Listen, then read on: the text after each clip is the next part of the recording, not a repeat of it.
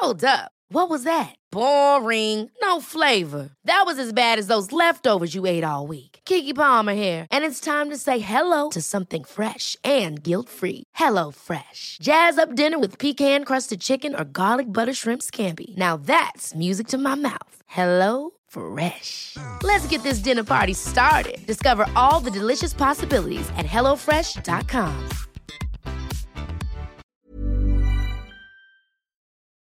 Ladders in a bungalow. I'd love to be able to end a conversation by saying goodbye and then climbing a ladder. I did it on a computer game recently and it felt great. Okay, well, I'll leave you to it. Up my ladder I went.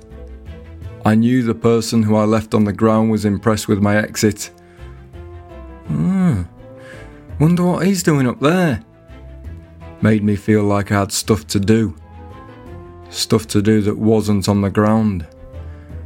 Growing up in a bungalow, I used to get excited about going upstairs in people's houses.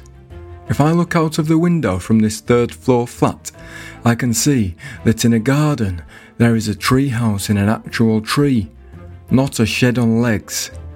There is a ladder going up to it, but we're still higher up than them, in this flat.